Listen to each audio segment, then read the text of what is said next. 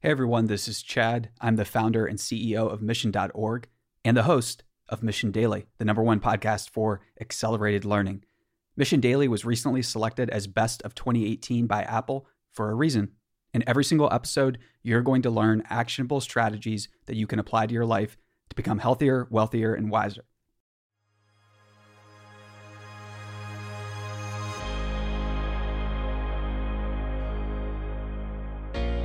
Welcome back to the Mission Daily, your #1 daily podcast for accelerated learning.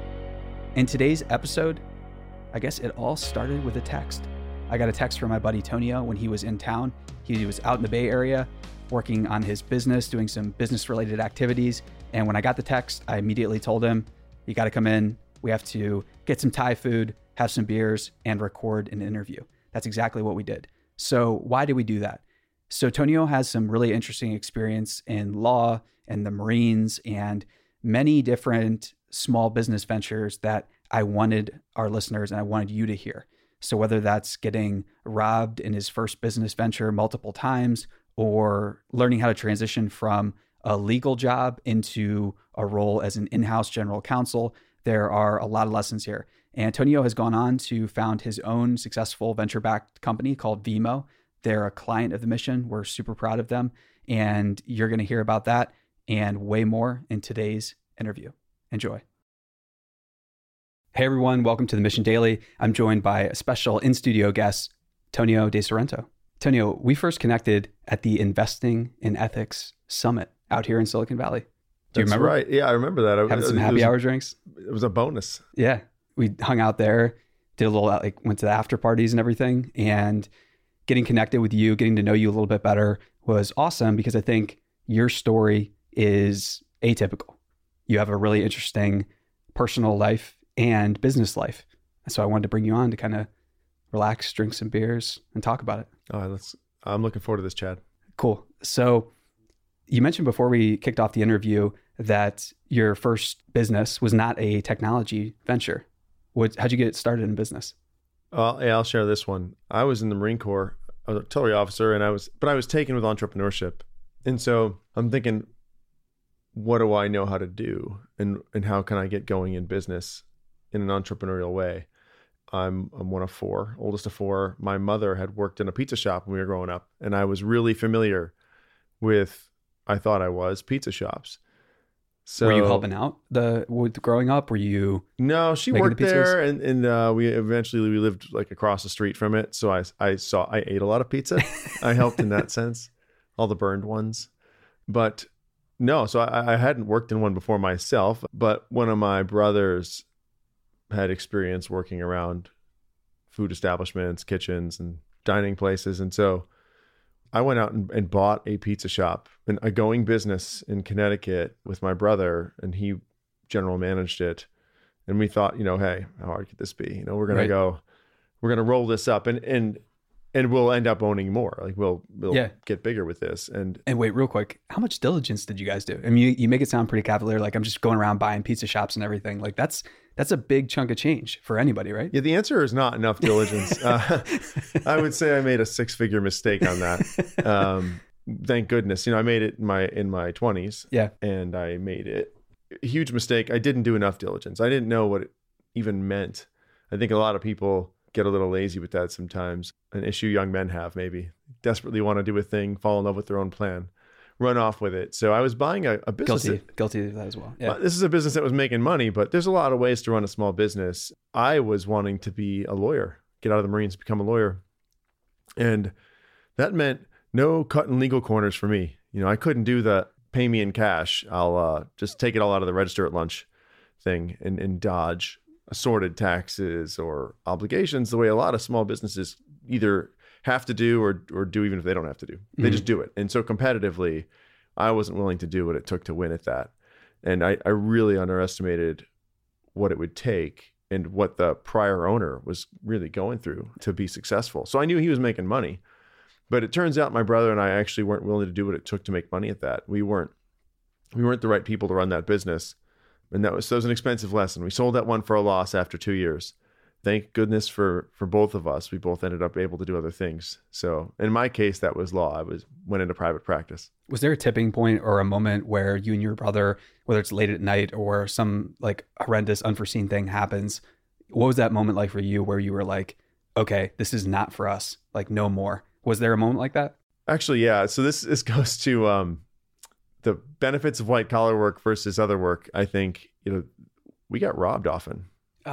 Often? Tough town. And I was in a tough town. And I won't want to knock a particular street or city, but we underestimated the actual risk involved in running a business that's going to have cash in it or other things. Yeah. And there's a reason those places are cautious sometimes with their customers. And so it turned for me to a thing where, oh man, I could lose some money, to, oh gosh, this is a terrible idea. Like we don't need this, enough. Yeah. We can both like do other things. And there's people who are like meant to succeed at this, and if we wanted to succeed, we probably should have tried to succeed in a town where we knew everybody. I mean, this wasn't the town we grew up in. So was there a hostile climate because you guys were from out of town and like you had bought this maybe local business? Like, did you feel any hostility from the local? Yeah, I would say it's not that the local business owners were loved and that we displaced a loved business owner. It was that, we didn't look like everybody in the neighborhood. And gotcha. There was this assumption that, look, if you're going to rob somebody, rob from them, they'll be okay. And wow. Maybe they were right, honestly. So, I sit here today, right?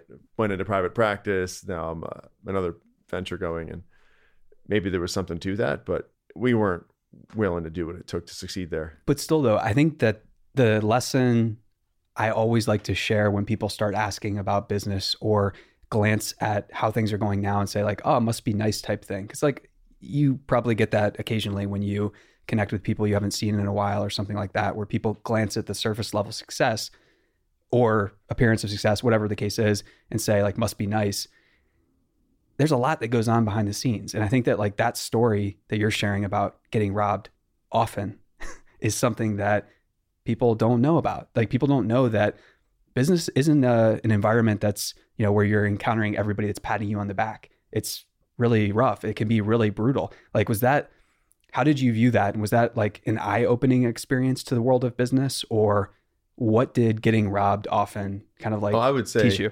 Yeah, top to bottom. I mean, bankers, I had a business loan, lawyers, there was diligence involved, the former business owner, people, insurance agents, everything involved with that business, the other employees that we inherited. I was astounded over and over the way that people could be really one-sided in the way they dealt with every other person around them. So, and again, I should say my brother Adriano is the one who had to deal with all the really hard stuff day to day. I'm really fortunate that I was not there most days when bad things happened. But yeah, I mean, I was coming out of the Marine Corps. You think like, oh, that's tough. You know what? It's tough like being on a sports team's tough. I wasn't a wartime Marine.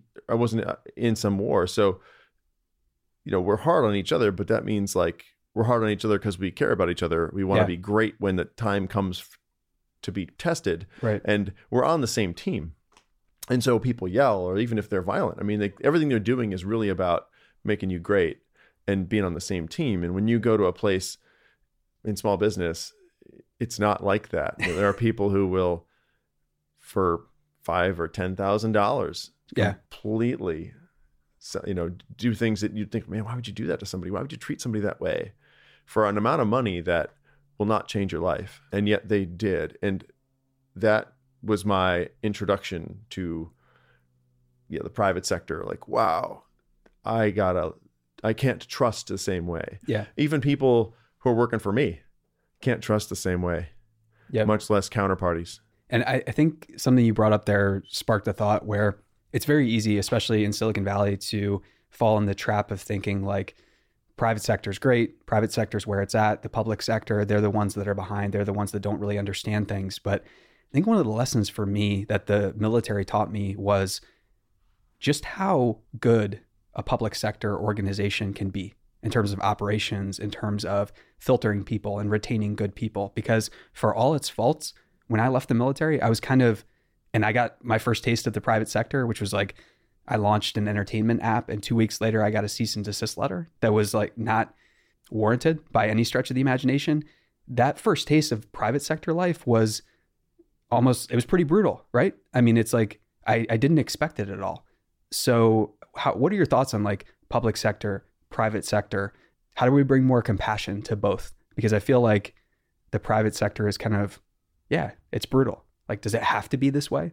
What do you think? I think within organizations, it doesn't have to be brutal in the same sense. I think the reason that, the Army or the Marines felt the way they did for us was we had a common why with every other person there. We'd all opted into something. And I later experienced in other private sector organizations that same kind of buy-in, not the exact same kind of buy-in, but a level of buy-in to where everybody knows I wasn't why suspecting the people across the table, or down the hall from me of doing me wrong. I wasn't feeling like I had to look over my shoulder at a law firm, for example. Whereas small business was extra tough. And I think it was that the people there, I don't even know if they wanted to be there. They were there because they had to be, and they were stuck in that place, and they didn't have anything in common with each other, and there wasn't anything sticking them together. Yeah. If you look back at golden ages of local business in the United States, it's actually times like post-war. Everybody's a veteran. Everybody can kind of check each other out. Yep. And knows they got to show a little respect for each other. Yeah. We don't have that today, so it's tough. But I think that private sector organizations can look to create something similar. With the buy-in that public sector people pay you with that feel good. Yeah. They pay you in goodwill in that buy-in. So I hope I can be a part of organizations that have that. I think that, and we both know of a number of them that try really hard for that. And I think a lot of them achieve that, and in a way that's overlooked by the press and by the media. Like, if I think about large technology companies that are bashed by the media, like two come to mind where people's perception of these companies are, and I'll just go and say it, but Google and Palantir, they're great examples where people's outside perspective of these organizations has been so tarnished and distorted by the media, to where if you go out and meet people that work at either of these places, you encounter one amazing person after the other. And like, I don't say that. And they all swear by each other. Like, they're loyal to each other. And I think about, even if I think about like so many of the clothes, we just had Baby Grayson in here. So many of the clothes and the toys and things that Baby Grayson had, like, we didn't buy them. They came as donations from Steph's coworkers at Google. Like, we were literally showered with gifts from strangers. The nicest words that anybody has generally, I shouldn't say anybody, but some of the nicest words and compliments that I've ever received in the world of business came from almost strangers that I've met at these like large technology companies. And I think where, we're living in a media climate where it's so easy to demonize people, but it's very hard to get out, meet people face to face, because what you might encounter is that, there are a lot of organizations out there that have succeeded in building these like really unique cultures of compassion, of like caring and everything. So you're out here, you're in Silicon Valley because, you're building an awesome startup and it's succeeding. It's turning into, don't want to put words in your mouth, but like a really successful business. What brought you out here? And what are you up to?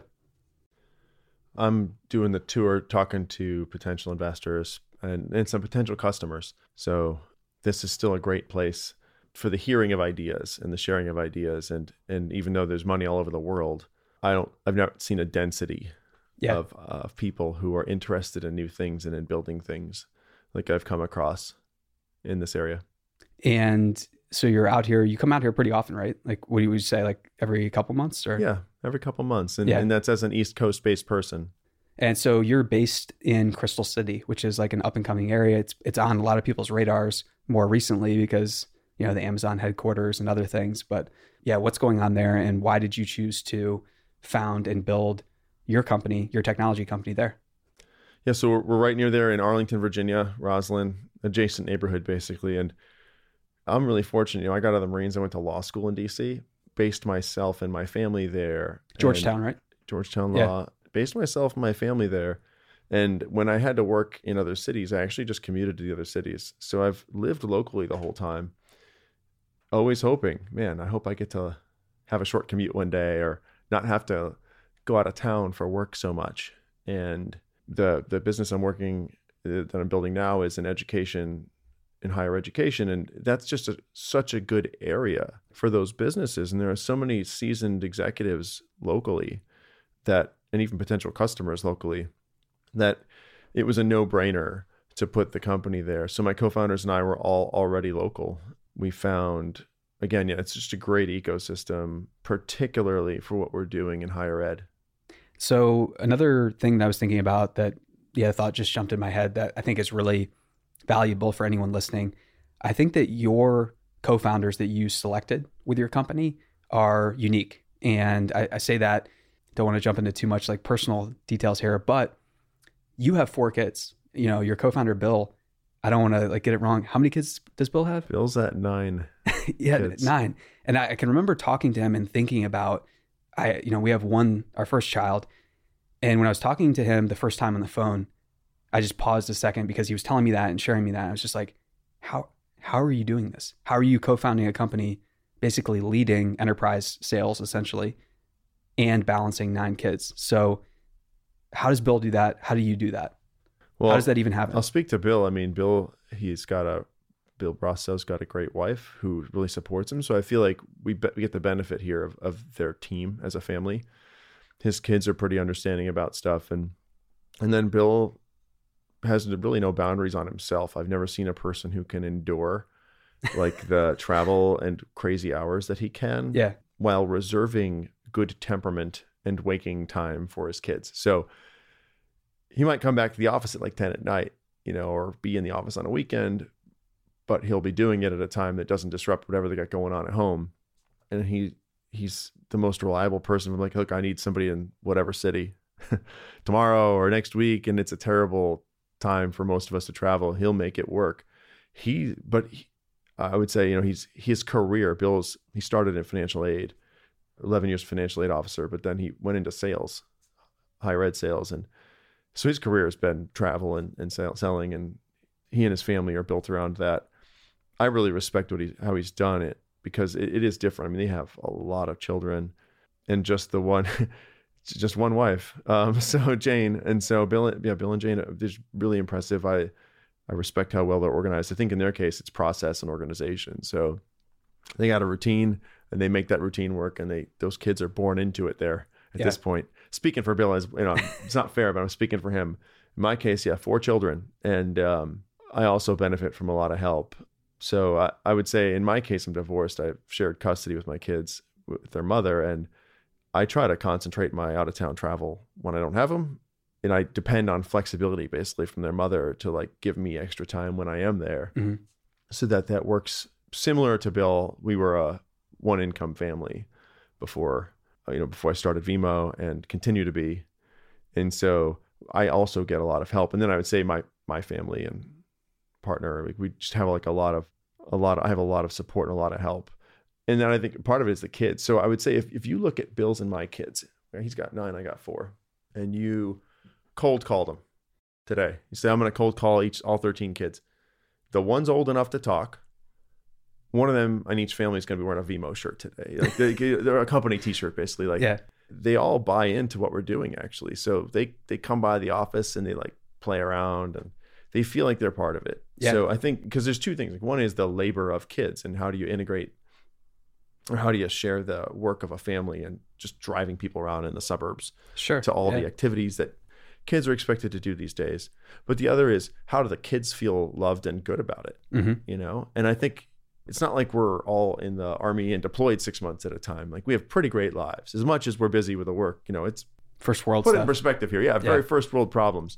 And then I think I've kind of watched this with Bill, but we keep the kids excited about what we're doing. And I think that goes for everybody at the company. We're some of the more prolific people there, but I think everybody has buy-in from their families for what they're doing. And I think it's really important at a cause-based business, mm-hmm. And if you want everybody to have buy-in, you got to have buy-in from their families. Yeah. You can't have them going home, getting in trouble because they worked late, or they're going to be looking for another job.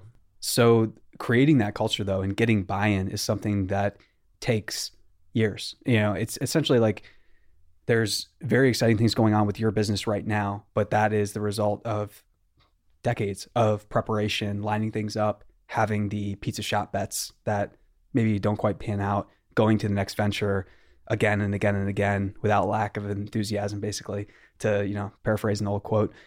You are here because you've prepared. What are some more, like, take us back to your general counsel and deputy counsel days where, you moved on from the first venture, you moved into a technology business. And what was that transition like? And then how did you build the launch pad for Vimo today?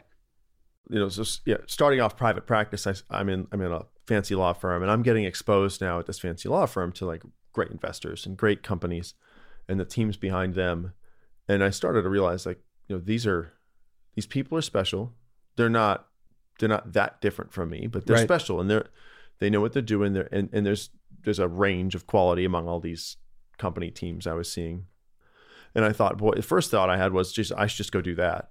And I think that was premature. I mean, the important thing was I need to get great at something so that I could pay my own way if I end up in one of these businesses. Do you think the pizza shop kind of taught you, like, I don't know, maybe for lack of a better word, like humility, to look at these and other companies and say, like, take a step back and say, wait, there might be some things going on behind the scenes that I don't know yet? Or what was that? Definitely humility as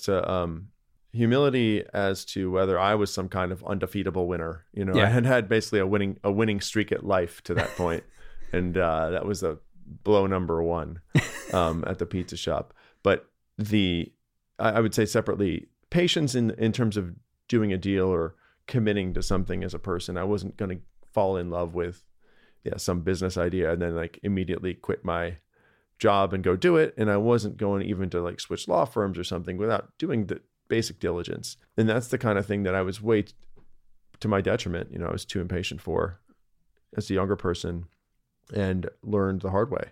So certainly diligence and wanting to understand stuff better and holding myself to a higher standard. I think quality of work also, like 85% solution is the norm in the Marine Corps. That's what they teach you, at least. Like violently execute some plan that you can get as close as possible to right, but don't over-engineer it. And law is kind of the opposite a lot of time, in a big law firm at least. They don't call a big law firm. Nobody calls a big law firm if they don't mind if you make mistakes. Like, right. These billing rates, you guys better perfect this nonsense, completely. Right? And as a junior person there, my job was just looking for all the imperfections, really. Nobody was seeking my sage advice on, what direction to do things. I was in the room sometimes, but I was doing a lot of the paperwork, just learning. I think takeaways were that I needed some kind of real skill, like a real business skill, which led me to reinvest in law, actually. So in my heart, I was halfway. As soon as I got to a law firm, I was already thinking, I should be an entrepreneur. I love entrepreneurial things. Family and law school debt aside, there's just the matter of like, what value would I bring to a startup? Like, why do they need me? And I went back and just rededicated to being great at law. After my first year or so there, I realized, man, I'm just not God's gift to like startups. I need to be great at something that somebody would pay for. And then I'm valuable. Then I can pay my own way and be a part of something. And it's not some favor that they let me into their company. Yeah. And they can afford to pay me because I can show them that I'm going to make or save them more money than I cost. So what I did next was actually double down on trying to get decent at law. I'm not sure that if you polled all of my former supervisors, I was truly great at that, but I got better and I improved because I tried hard. And what I found was that opened doors. So being good at something and standing out at something, that'll open a door way more than just knocking at it a lot and saying, but I really want to come in. Yeah. Just be great. They come find you, right?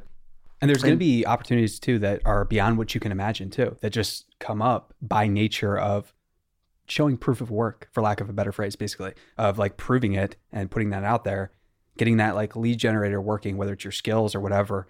People are going to come find you. So yeah, people say stuff like it's not what you know, it's who you know. And that's not the story. I think the story is it's who knows you and what they know you for. Yeah. And it may be they know you for what you know. I mean, it's about treating people right. Yeah. Being a decent person to people. Life's long. And yes, I loved, I mean, that's another thing I picked up, like based on an improvement on the pizza shop tier, burn strangers every time you can. Behavior people had. Big law was relationship driven. Right. At least I was in a practice that was relationship driven and doing lots of finance and financial product development. A lot of biting your tongue, right? It's just you never or know just where realize like we're going to see these people. Look, if we succeed, yeah. If you're a criminal defense lawyer and you succeed, your client never wants to see you again. Nothing against you. It was a terrible, traumatic thing. They were accused of a crime. They were in court.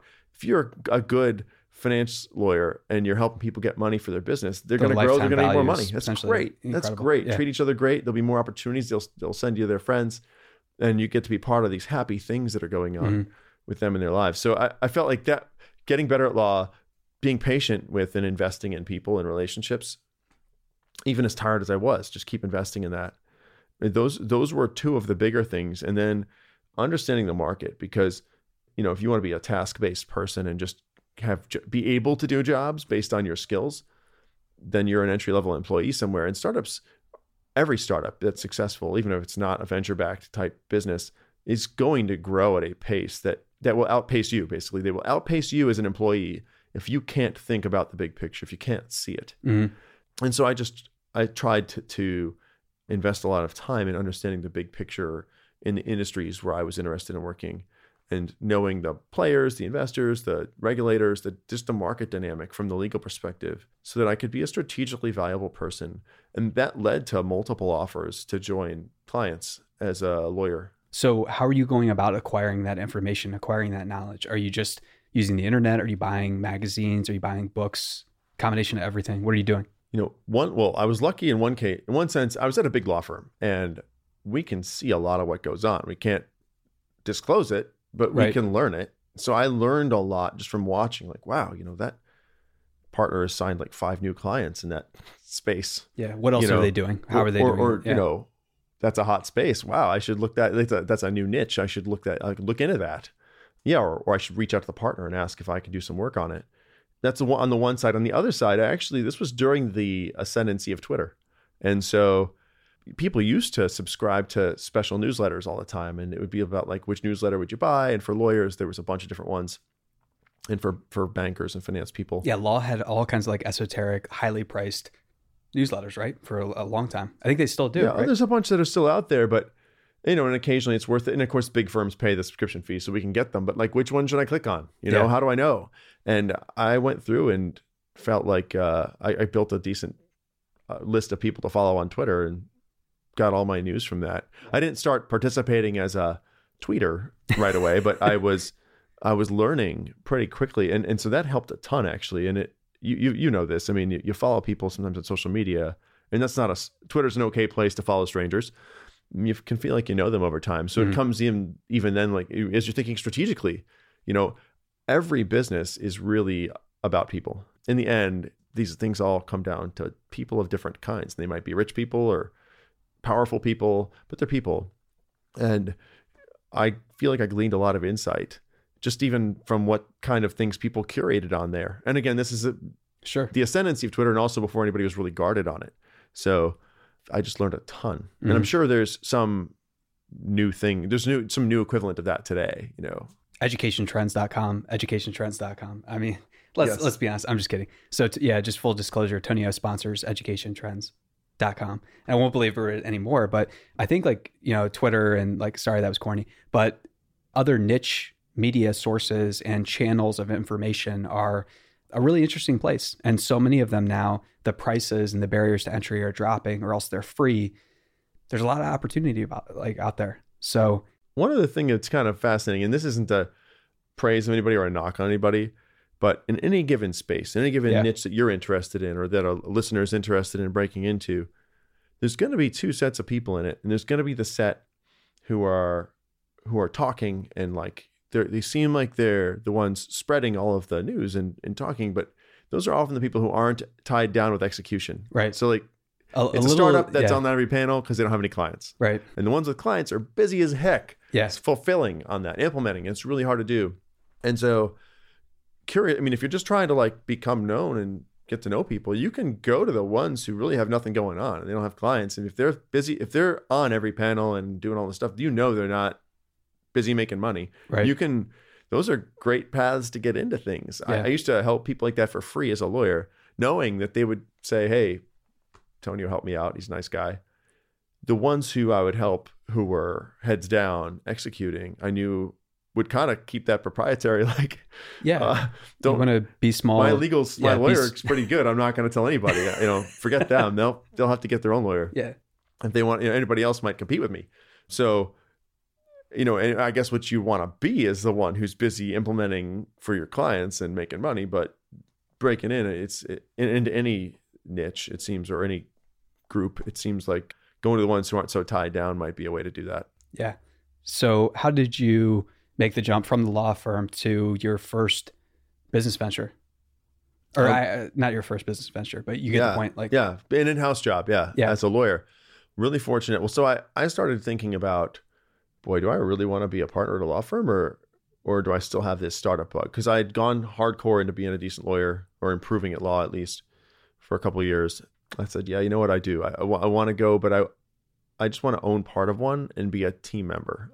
And I'll do my part of the team. And so I mentioned this to my clients. I said, hey, only the ones where I thought I would actually want to work, not giant. I had a client with like more lawyers at it than my law firm had. It was like a giant bank. I wasn't looking to just move my practice into another skyscraper, with different bosses. I was looking to join something with a mission that was going to build and work for inspiring people. And so I mentioned this to a number of clients, and a couple of them came back with offers of employment. So I got to pick from among a couple of my clients who wanted to give me a chance as a young in-house lawyer. Before you ask another question, I'll say in-house practice is very different from law firm practice in that in a law firm, there's always some senior lawyers, always somebody who knows more, who's older, who can help, and who can answer a question. And you go to some little startup with no legal budget, and it is not like that. And so the one challenge I had that I wasn't really prepared for was the isolation of in-house practice, and how it turns out I wasn't really ready to go be the top legal person at a startup right away. I ended up going to SoFi, where I was the number 2 lawyer, but I was working for a person who I considered a mentor. And even though we had very different practice backgrounds, I got to transition into business with a little bit of support on the law side. I didn't have to completely act like I knew all the law or make all the legal calls myself as a young person. Yeah, because I think that the pressure for younger general counsels or the first attorney in to a new place, doing a new thing in uncharted waters, that's substantial, right? Because you're like, the success of the business is it's almost on your shoulders. It'll feel like that, certainly to them. I mean, every function, everything depends on every function, Sure. But I think what law people have in their minds that others don't is the apprenticeship nature of the law. I think if you look at any important corporate function, there's an apprenticeship nature to it, and people learn it from other people, and they learn it over 8 to 10 years. And that's when you have like a fully ripe professional who can be both tactical and strategic, and who can hire and who can manage up and manage down and do all the things they need to do in their functions.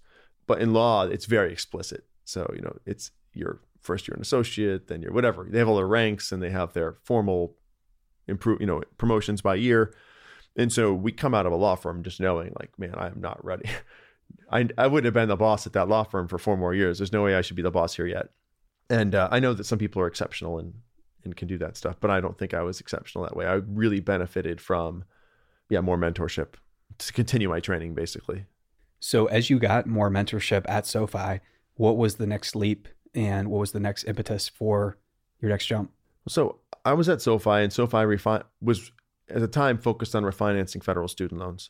And at the time, nobody even knew if that was legal. I mean, nobody had ever done it. So banks were afraid to try it.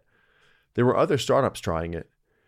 And I was watching them. I was thinking, you can always see the warts close on yourself. And you can see all the faults in your own creaky little startup versus the other ones who look fine from the outside. In fact, if they have a nicer website, they look way finer, or a better PR operation, regardless of what else they got going on. I mean, I talked to investors a lot about this, because when I talk to potential investors in my company, they always say, like, why would you ever walk out of SoFi?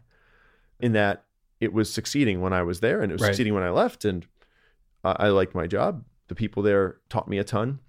And so I watched what distinguished that business from its competitors.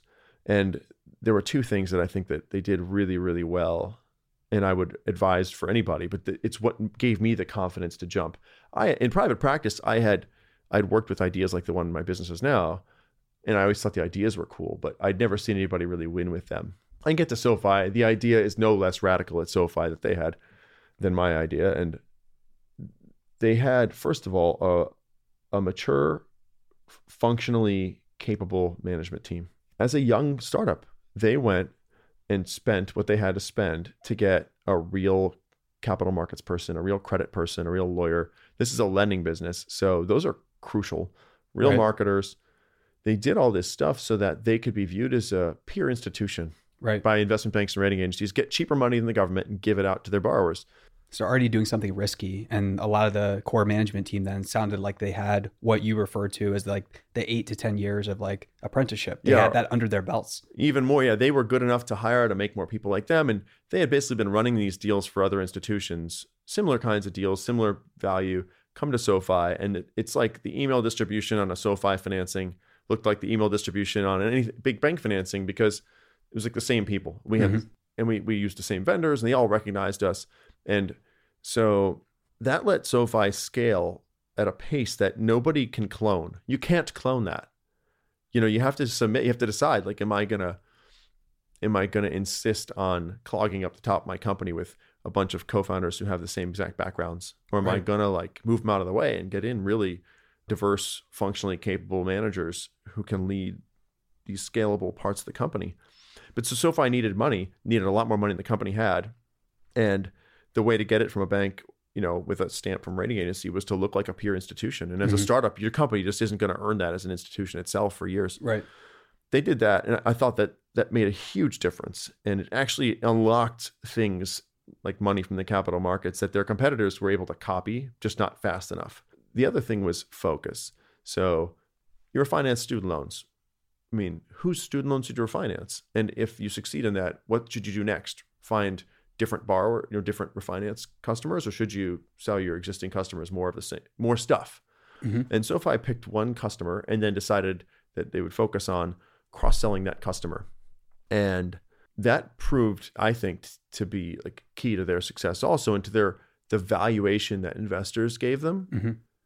SoFi then had a reason to invest in a brand and invest in its customers to a degree that you just can't if you're transactional in nature. If you could be a refinance student lender and emphasize just how many refinancings you can do and take them wherever you find them. And I found that SoFi's competitors were too quick to do an unfocused partnership or an unfocused acquisition or unfocused campaigns to add customers.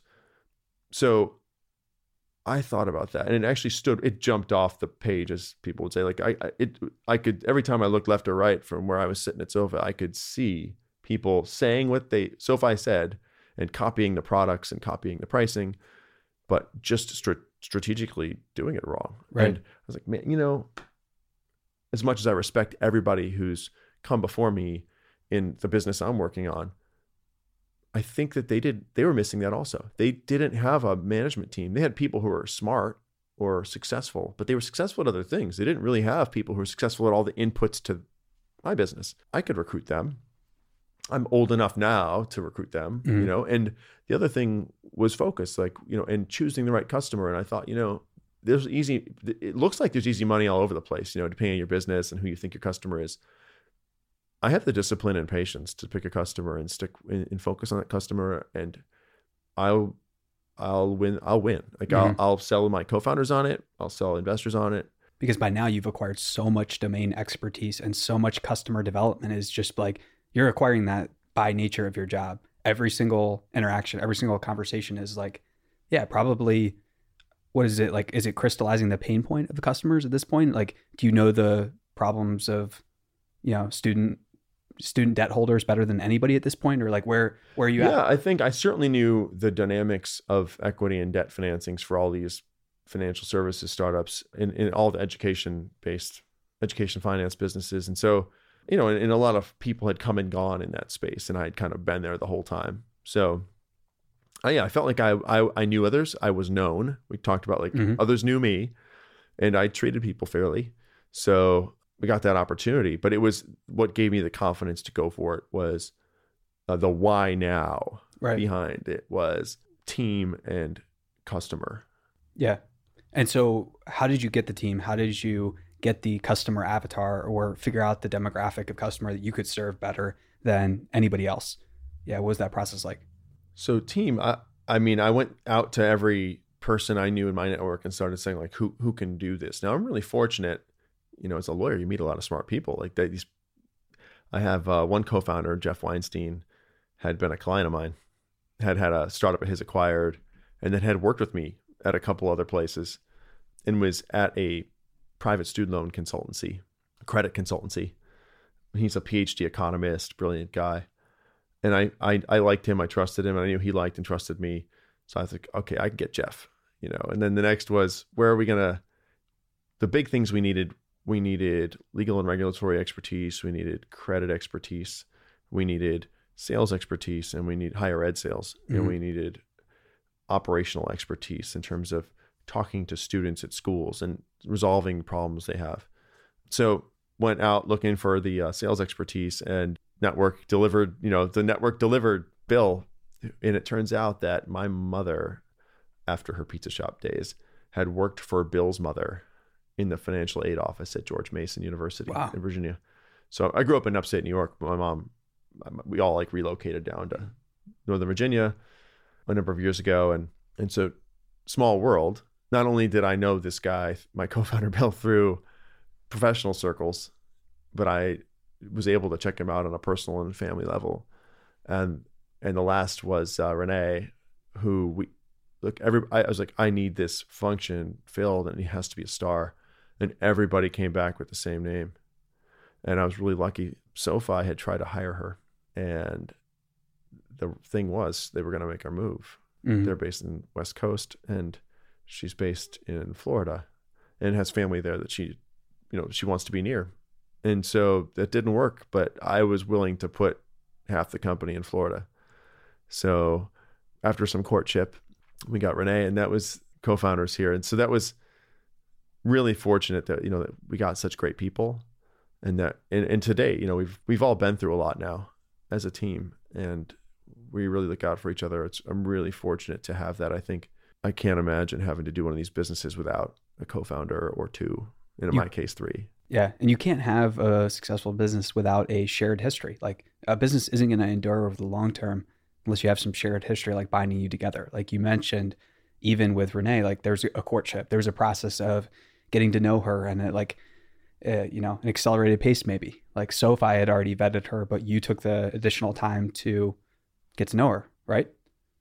And like there's so many people that are in a rush to do everything these days. Do you think like patience is overrated? Do you think that what separates successful entrepreneurs is basically a lack of patience, or, for the successful ones, like it's basically like patience that helps them win? Or what do you think? This comes up for me a lot. It comes up for me in discussions, even strategic discussions with the company, because I think if your goal is to make money, maybe patience is bad. I don't know. Mm-hmm. Like, there's people who can make money so quickly.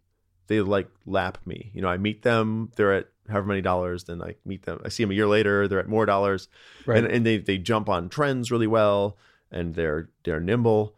My goal here isn't to make a certain pile of dollars. My goal is to cause a certain kind of change in post-secondary education, and to build a company that causes that and lasts through it as the home of it. And so in company building, I absolutely think patience is a virtue and is way underrated. It goes to I think a lot of the decisions at CEO level that you make, for example, or board of directors level in a company, they're about priorities that vary based on time. So you're kind of picking, am I going to prioritize the short term, the medium term, long term, or short or long, basically. And you have to oscillate between them. Well, the knock on public companies is that the quarterly pace, causes them to underinvest in long term. Right. And the exception that shows the rule might be Amazon, right? But easy example lately. But I think always we have to choose those things, and even investors, who are ostensibly long-term equity investors, they want you to have a long-term value, but they do want stuff right now. They want some traction now, some revenue now, lots of prioritization of now. And the hardest decisions we make, that I make, or that I make with my co-founders and board, are about those times when we have to kind of hurt ourselves in the short term to invest in the long term, or even worse are the ones where we feel like we can't. Man, I really want to invest in the long term, but I just need the win right now. Yeah. I'm going to take the easy one right now because it's less pain. It's pain avoidance maybe today. And but that you have is to do that, right? Crazy hard. You have to become really rigorous at prioritization, shifting priorities. Yeah. But all the executives, there are investors I respect as people who I've read about or whatever, but the people I benchmark to are other executives. The executives who I respect and who I want to emulate are people who are really patient and are really comfortable with deferring their gratification. They don't need to get in the paper today for a thing. They don't need to brag about it as soon as it happens. They're going to do it when it's good for their company. An example, like I don't announce fundraisings at my company until they're good to announce. Like we're not in a hurry to get a high five from somebody. We are going to strategically advertise. We're going to make news events when we can for our strategic benefit. And that's just one example of that, where there are other people who would rather be, in the paper than successful, or Completely. That's its own form of success. Yep. And I feel like it's my least favorite attribute in potential business partners. It's a thing I've learned to like screen for, even in the past few years, to a whole different degree. With potential investors, potential business partners, potential employees and executives, like how patient is this person? Do they seem desperate for attention in a way? And I got to say, like, if you're leading a company, it's completely cool to give people attention in the company. Yeah. I could have an employee who needed attention, give that person attention. But if you have a person who needs to be quoted in the paper about a thing, potential red flag, right? It's tough. I got colleges as clients. They want to tell their story. They can't have me out there doing a press release about them when they don't feel like having a press release. Like they get to pick. We prioritize our college clients and their stories and our other clients, non-colleges. And I hope every one of them feels like respected that way. But boy, have I seen that. And it's absurd. I mean, you can see it now. We see it in like, I feel like as I'm saying this to an Army vet, like in national defense circles sometimes, where something happens and somebody wants to brag about how they did it, instead of saying, gosh, let's stay quiet. Maybe we can use that trick again one day. Right? Like there's all these things where the tendency the need to be known. Yeah. The need to be known, the need for vindication, the need for acceptance. And then, so many people get on that treadmill of along the way, they share every secret that they acquire. And it's like Bezos always talks about, like, you want to weave together a rope of small competitive advantages over time, but you want to keep weaving it together again and again and again. I feel like so many people, especially out in Silicon Valley, want to hit pause every month to share how I did it, because the short-term vindication is there. You can get 1 million views on a post really quickly if you say, here's how I made $100,000. Here's how I made $1 million, 2 million, whatever the case is.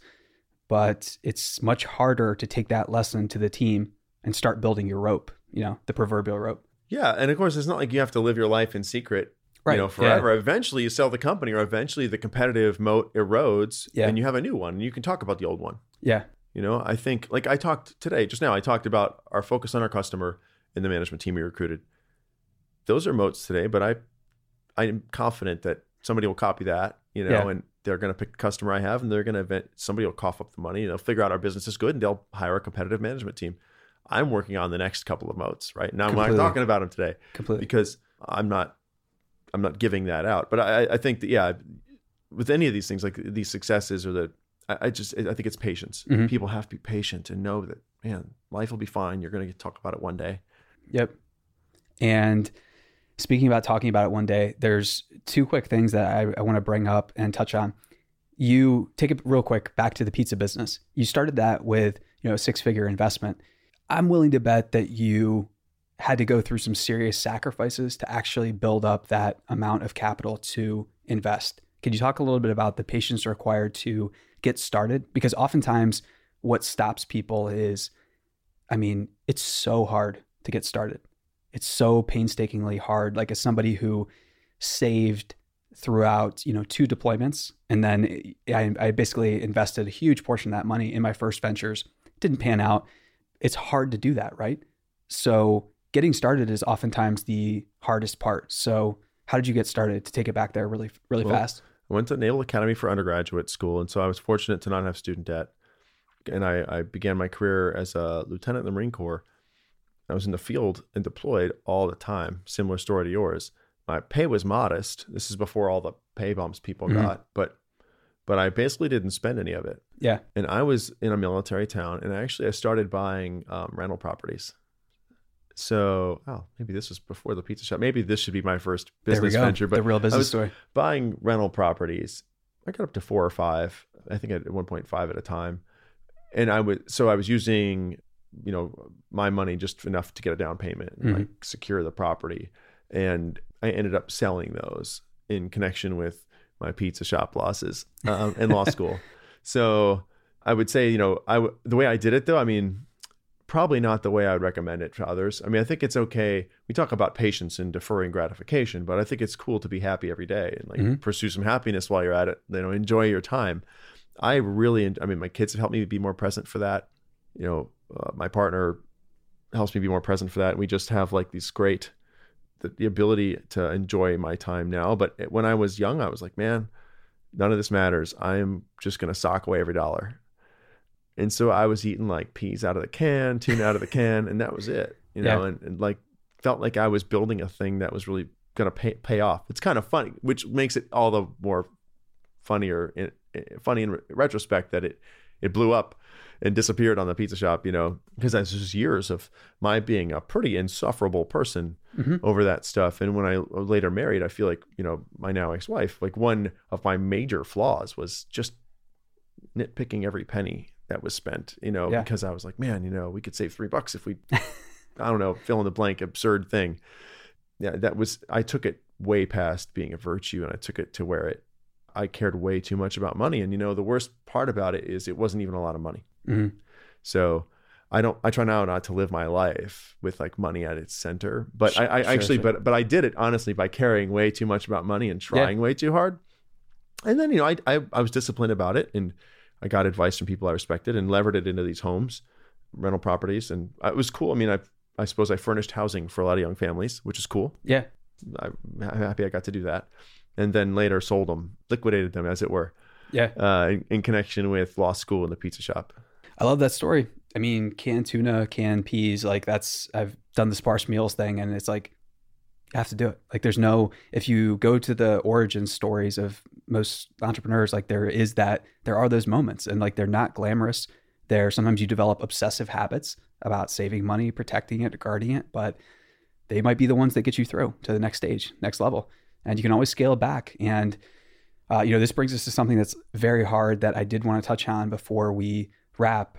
But when you were starting Vimo too, you went through a really, really tough personal challenge. You don't have to share all of it or anything, but I do want to bring this up. But you're founding a new technology company, and then you go through a divorce that is not, you didn't plan for. Yeah, here's how much that's true. Yeah, I was so not planning to get divorced that I divorced a pregnant person.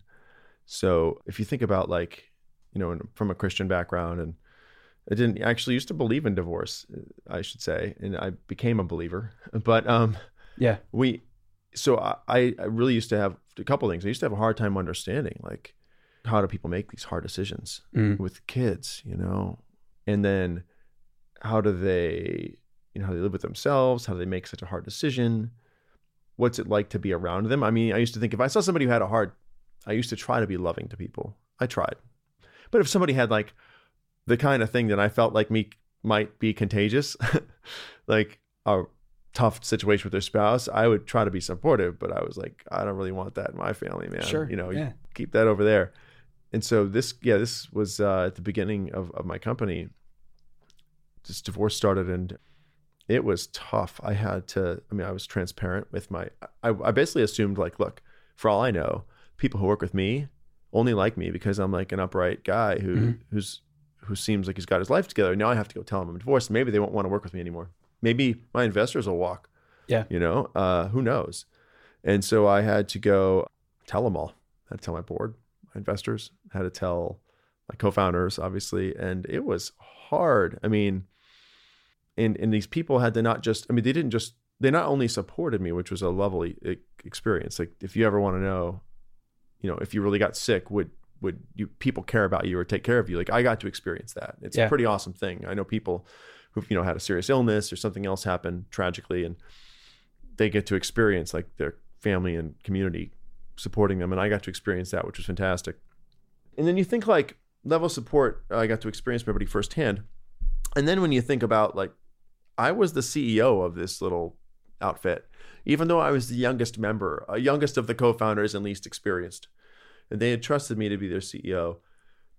And these investors had put this money into this holy grail, never been really succeeded in business idea.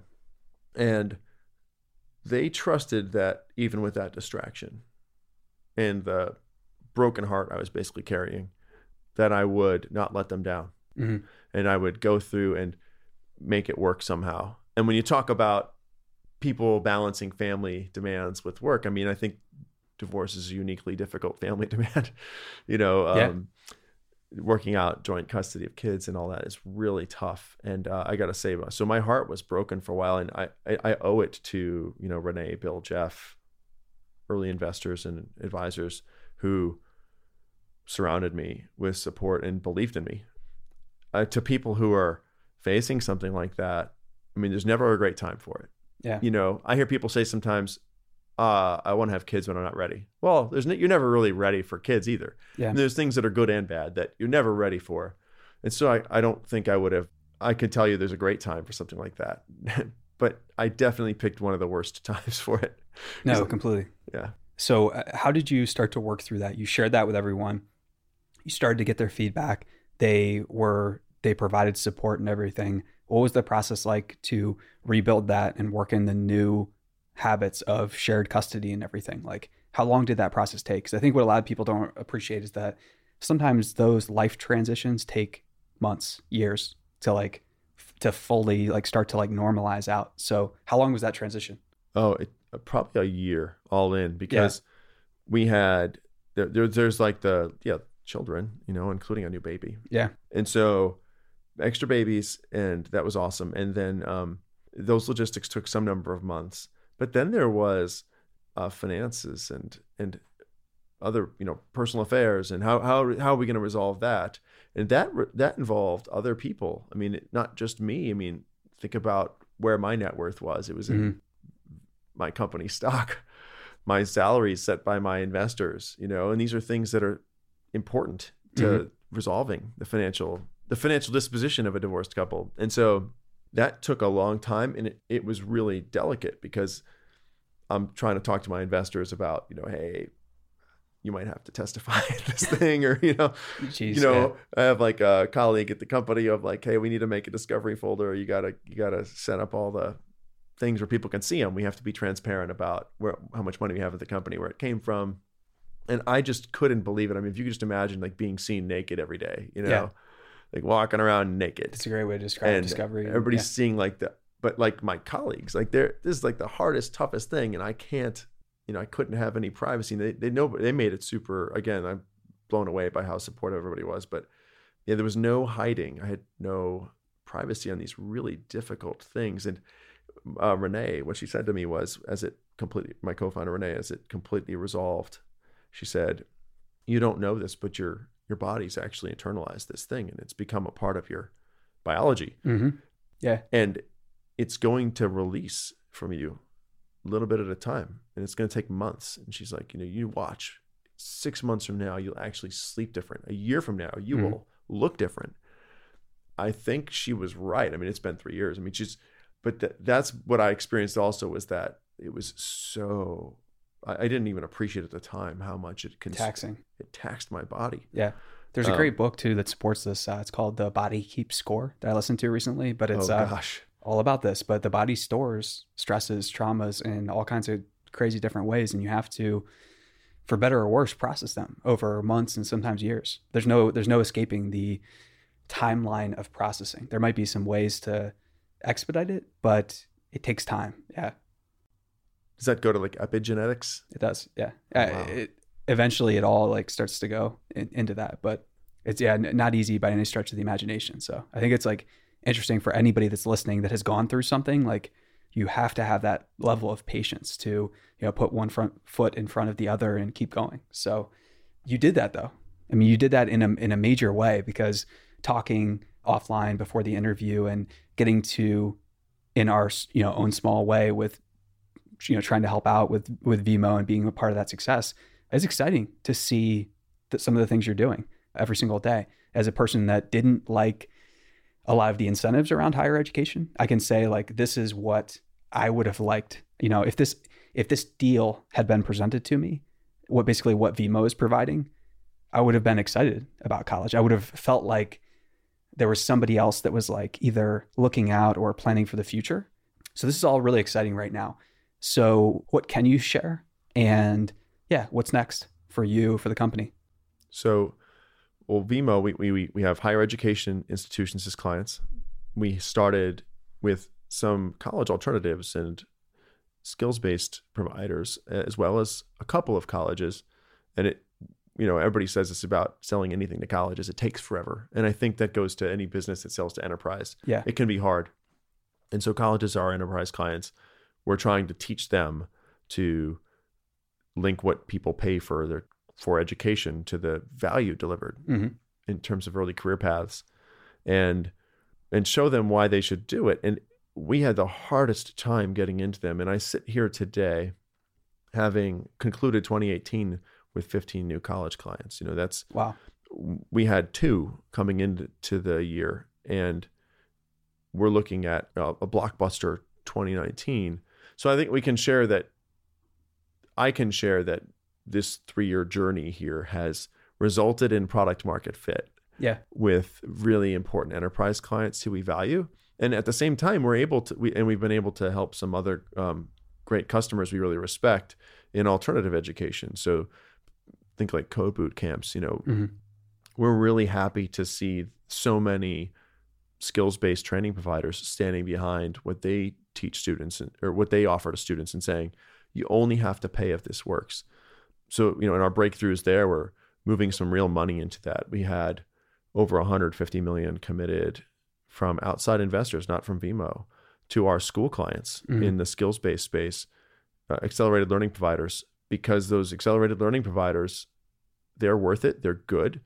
Their students want this. Yeah. You only have to pay if it works isn't a proposition that's going to go out of style now or ever. Like, that is and it's an exciting promise, right? For trust for any industry.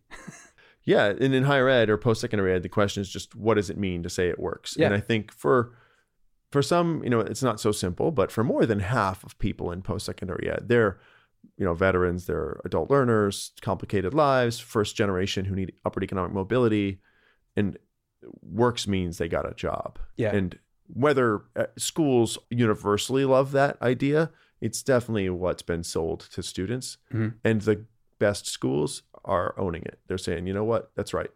We're going to do a lot for you. We're going to broaden your mind and set you up to win long-term, but we're going to set you up to win right now also. And the best colleges and who want to serve these people, and they're investing in it now. And so I think I talked about patience. We can't talk about most of the deals we're doing yet. We find, by the way, the best messengers by far for this. The best spokespeople are the schools doing it and their students. So I won't say more, but it's been a great year. I feel very good about it. I'm really pleased with all the people involved with the company, really grateful to the investors who've made it possible. But again, it's the schools who are doing this today. Nobody's making them. They want to do it. They think it's the right thing to do. They're being proactive. And I just applaud that. I think, if there were 15 this year, there'll be dozens and dozens next year, because there are thousands of post-secondary education institutions, and there's more than 200 of them, or however many, who are really motivated to do right by these students. Couldn't agree more. So, Tonio, we have Thai food waiting. You have a big day tomorrow. I have to fly to New York right now. So thanks so much for joining us. And if there is anything that you want to leave listeners with, where should they find you at? Where should they learn more? Well, I like to share stuff that matters to me and the company on Twitter. At Tonio Deso, DESO. I think things we touched on are caring for people and loving them where they are, and like respecting people life's long, and it all comes around. and you don't know when it's going to pay off, but it seems like it often does. Plus relationships are their own benefit, their own value. Being happy every day and being patient. Love it. Wise words. Thanks everybody for listening, and we'll see you next time.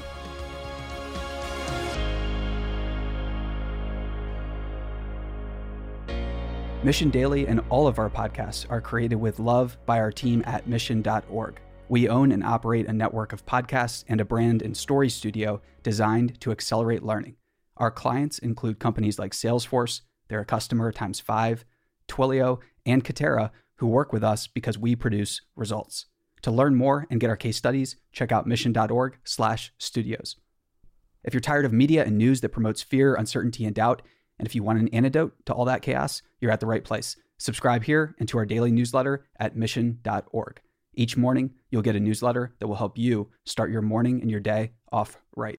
Hey listeners, thanks for tuning into this episode. I hope you enjoyed it as much as I did. If you haven't already, please subscribe, rate, and review this podcast. It helps spread the word, and I would greatly appreciate it. See you next time.